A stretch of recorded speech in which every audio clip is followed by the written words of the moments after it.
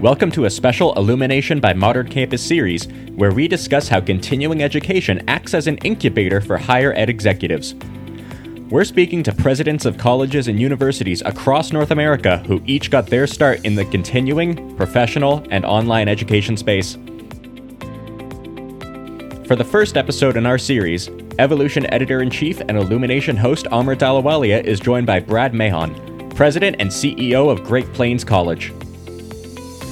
The two discuss how continuing education leaders are shaped by meeting learner needs, and what leaders of other departments can learn from their colleagues in CE.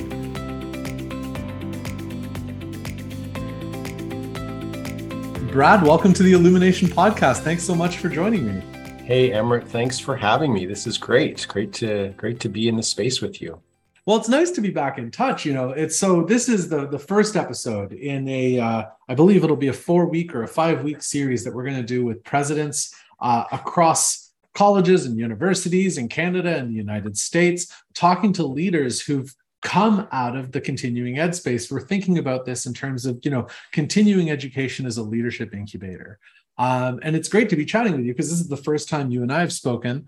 You're now the president and CEO of the Great Plains College based in Saskatchewan, which is in Western Canada. Prior to that, you were the dean of continuing education at Mount Royal University. So before we get into the main event, which is, talking about the characteristics and drivers of CE, how did you wind up in continuing ed in the first place? You are one of the most, and by the way, for folks who are listening, Brad is one of the most talented musicians that I think I've ever met who's not on Spotify on a regular basis. Like as I'm talking to you, in fact, I could see the neck and head of your guitar just poking out over your back shoulder. So yeah, how'd you wind up in the continuing ed space? On Amrit, I mean, it's there's times I lie in bed at night and think, how did I get here?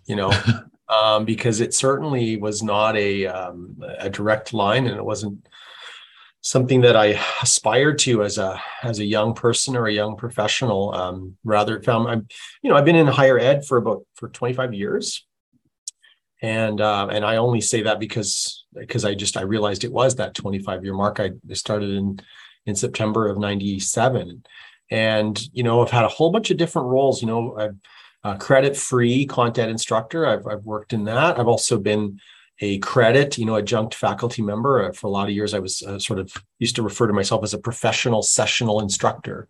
And, then had some part-time, program coordination roles, and then ultimately some full-time senior leadership roles. So I sort of feel like I wound my way through sort of the beast that is higher ed. And continuing ed kind of came by accident, to me. And in some ways, there was a leadership change in our faculty of continuing education at Mount Royal, and I was asked to drive the bus, and it wasn't something that I had asked for or something that I was aspiring to. Most of my background is, to your, very kind comments earlier, most of my background is in music. And I must say I was a little taken back at first. I mean, I'm a fan of is it Richard Branson, the guy from Virgin? Is that his name? Yeah. Okay. Sorry, I should have known that better. But he has that great quote about, if someone offers you a great opportunity, say yes and figure it out later. And so I remember thinking of that quote because it's always been one of my favorites.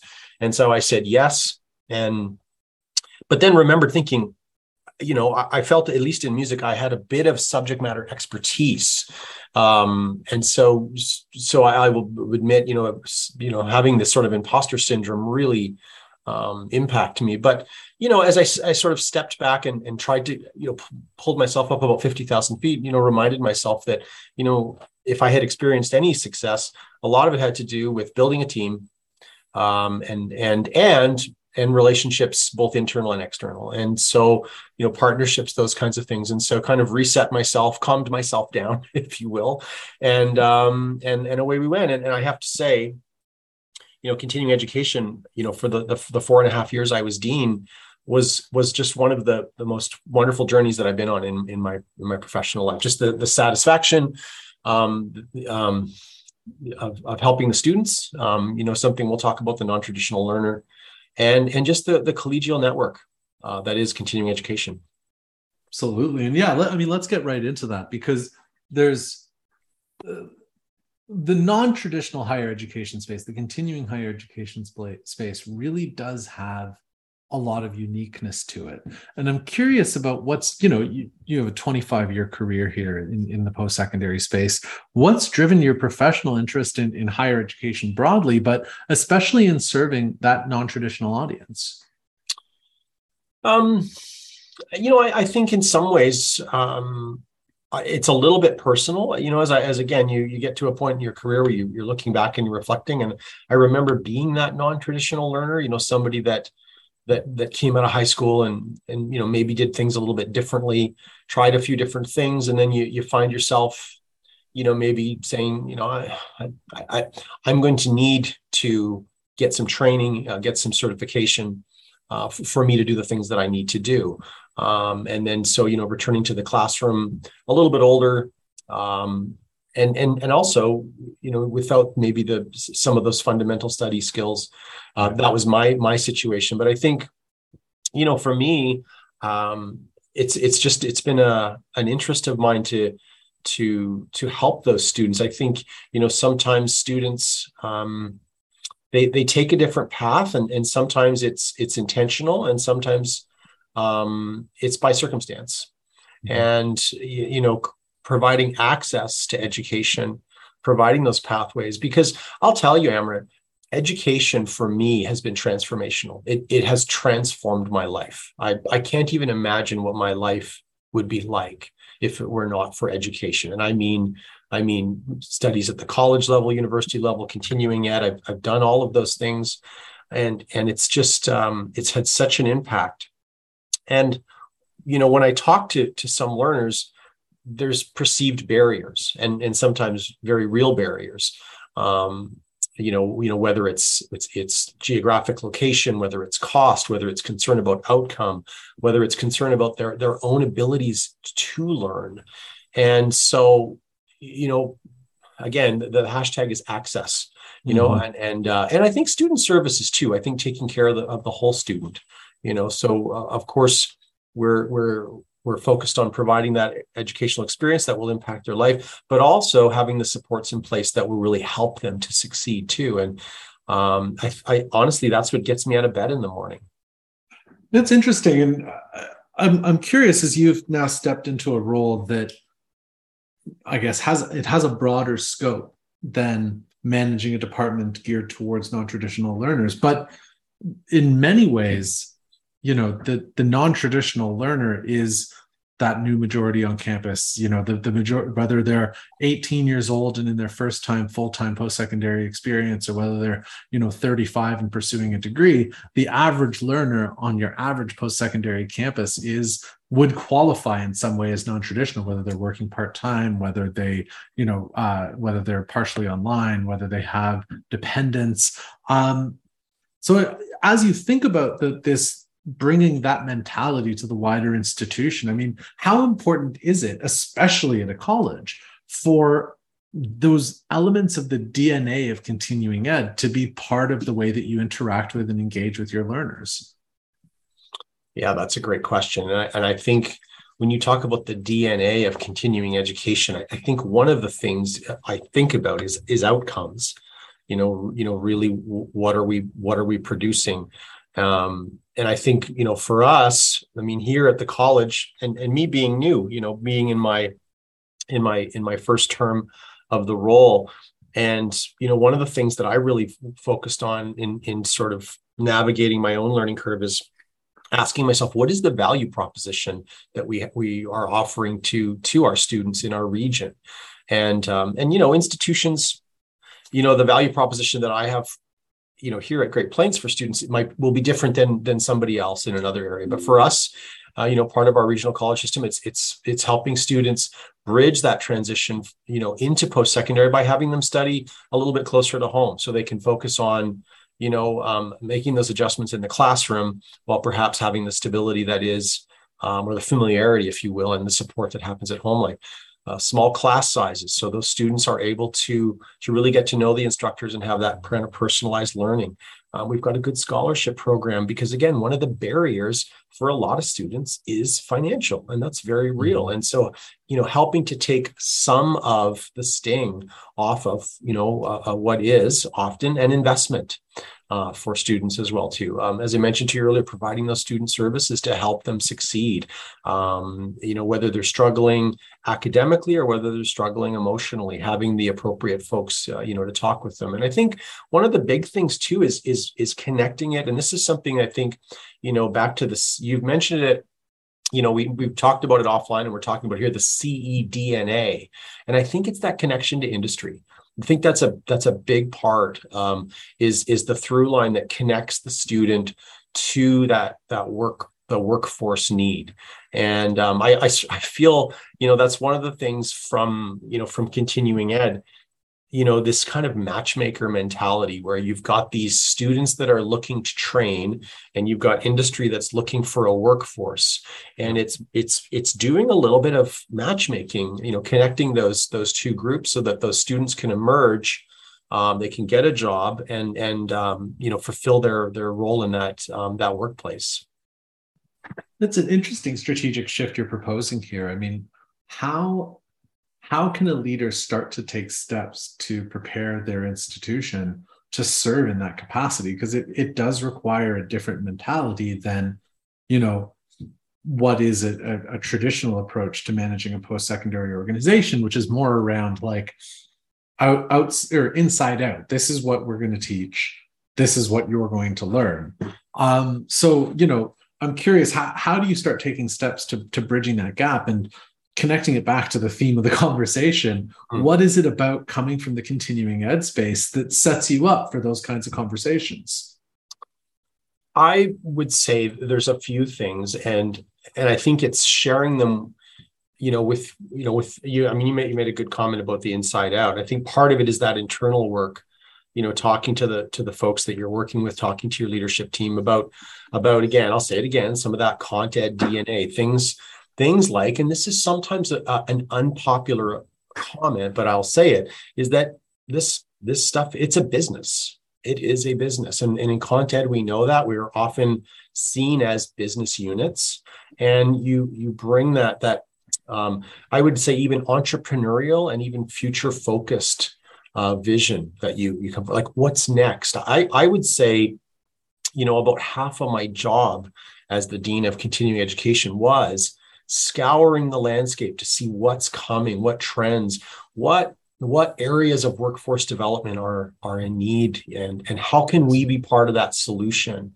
And so I think the other thing, it's being lean too. I mean, I often kind of joke that sometimes, being in Cont Ed, it felt like being part of a startup, right? Because, most, CE units can differ slightly, but most Cont Ed units are self-funded. And so every full-time employee is so precious. And as you know, I mean, it's, especially here in Canada, we've had to do a little bit more with less. And I know that, that's something that post-secondaries had to respond to. Governments asking post-secondaries to be more self-sustaining, to find more alternative revenue sources and those types of things. But, I think the main thing, for me is to get out. I mean, you talked about inside out. I think a big part of it, and again, this comes from continuing ed, because most Cont Ed units that I know are more external facing. It is very usual for us to be that community face of many institutions. And, what that means is getting out there and talking to folks. And, one of I think the biggest pieces of advice I would have for anybody is, you got to spend some time in the boardroom and take care of your shop, but also spending time out there, whether it's in the hallways, talking to students, in the cafeteria, out there in the community, talking to your stakeholders, asking questions, and then really just listen, really listen, because you want to hear from folks. You want to hear about their journeys. You want to hear about the barriers that they perceive. And, it's a way to do some research and then work to find those solutions.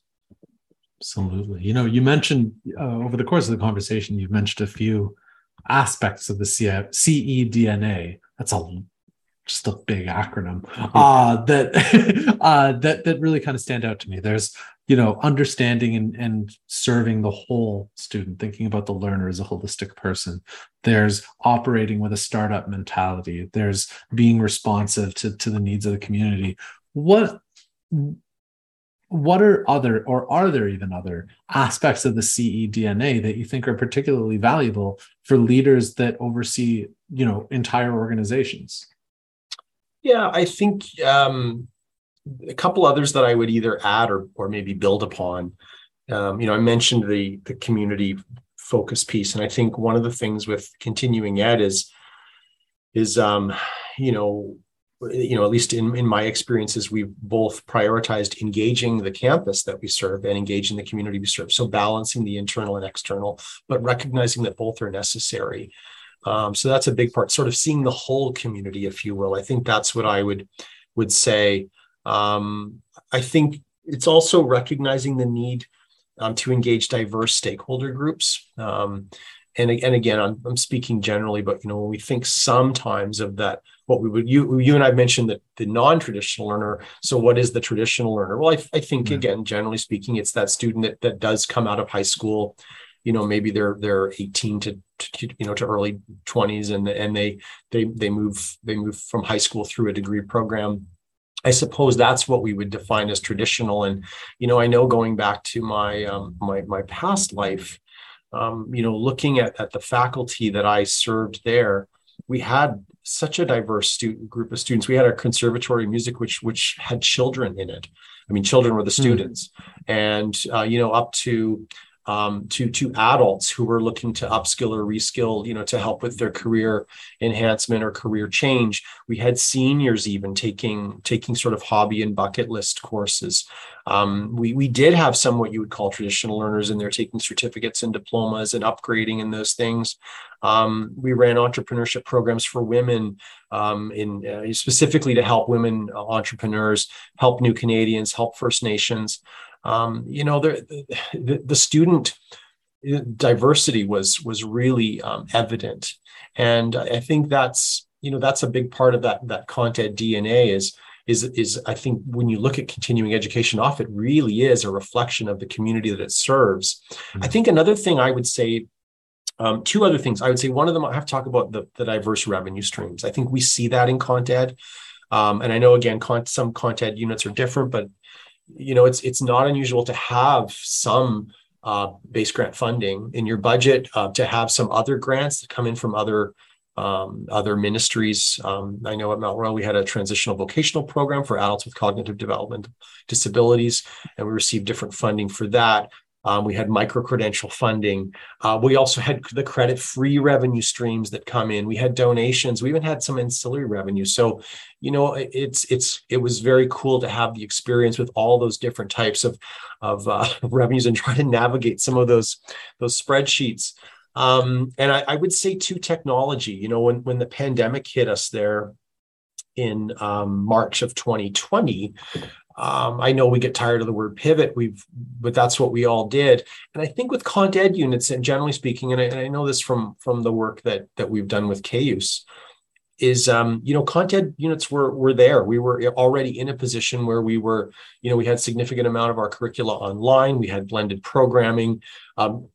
Did we need to roll up our sleeves and do a lot of work? Yes, we did, but we were already right there. And so that I would say advanced, approach to technology was something that we already had a good foot on, and it certainly made that transition through the pandemic more successful, for us, and just made the transition a little more seamless, which I think ultimately benefited the students too.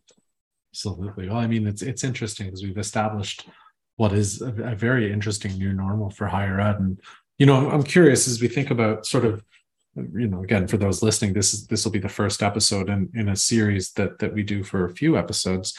There's a number of leaders who've come out of the continuing professional and online education space and, have been appointed into, presidencies and executive leadership roles at colleges and universities across across the continent over the past few years. And again, it's not just any one type of institution that's looking for CE leaders. We're seeing large state institutions, large private institutions, large community college systems like yours. What is it about CE that builds that skill set for future institutional executives?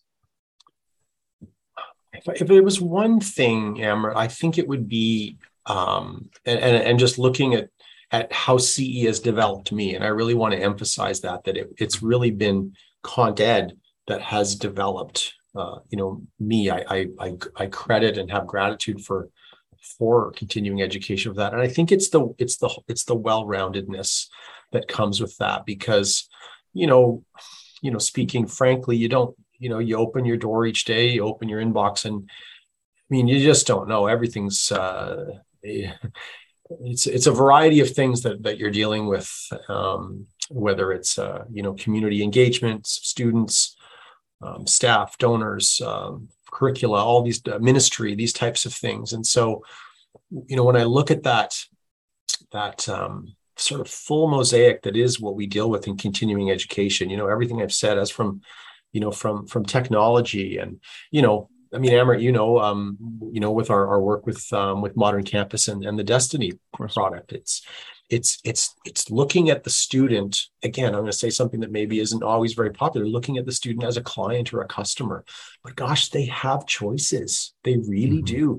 And again, some folks may not agree, but the same way I have a choice to go to Starbucks or Tim Hortons, students have a choice whether to come here to Great Plains or go somewhere else. They do. They have a choice. And the same thing when I was at Mount Royal, they had a choice, and they make that choice with where they spend those tuition dollars or where they put that application in. And, I think it's just that mindset of respecting that, of being grateful, for that business relationship that you often have. And so I think if that was it for me, it would be, again, back to how, I started my ramble here, that full mosaic of everything that Cont Ed teaches you and shows you and asks of you, because it is a little bit like standing on shifting ground sometimes with continuing ed. It's exhilarating, but you also need to be ready for that journey. Absolutely. Well, Brad, I so appreciate you taking the time out to chat today, and you've teed up my final questions, as we like to close out our podcasts with a quick recommendation on where people can go if they find themselves in your neighborhood for dinner.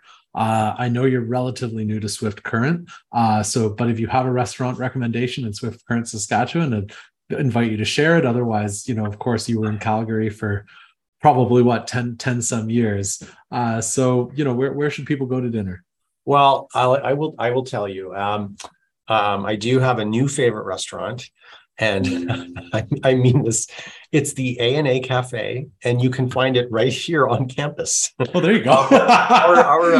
And not unusual, but our cafeteria was closed in the summer.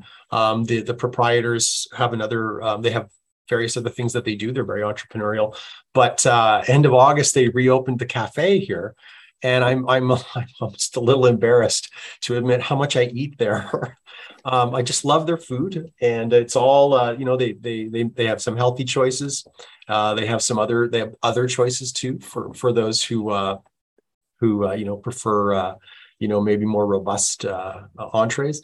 But I have to say it's a lot of fun. So if you're in our neck of the woods, let me know, and I would be very happy to treat you to the A&A Cafe here at Great Plains College. Brad, thank you so much. It was great catching up with you, my friend. Thank you, Amrit. Anytime. Always a pleasure, my friend.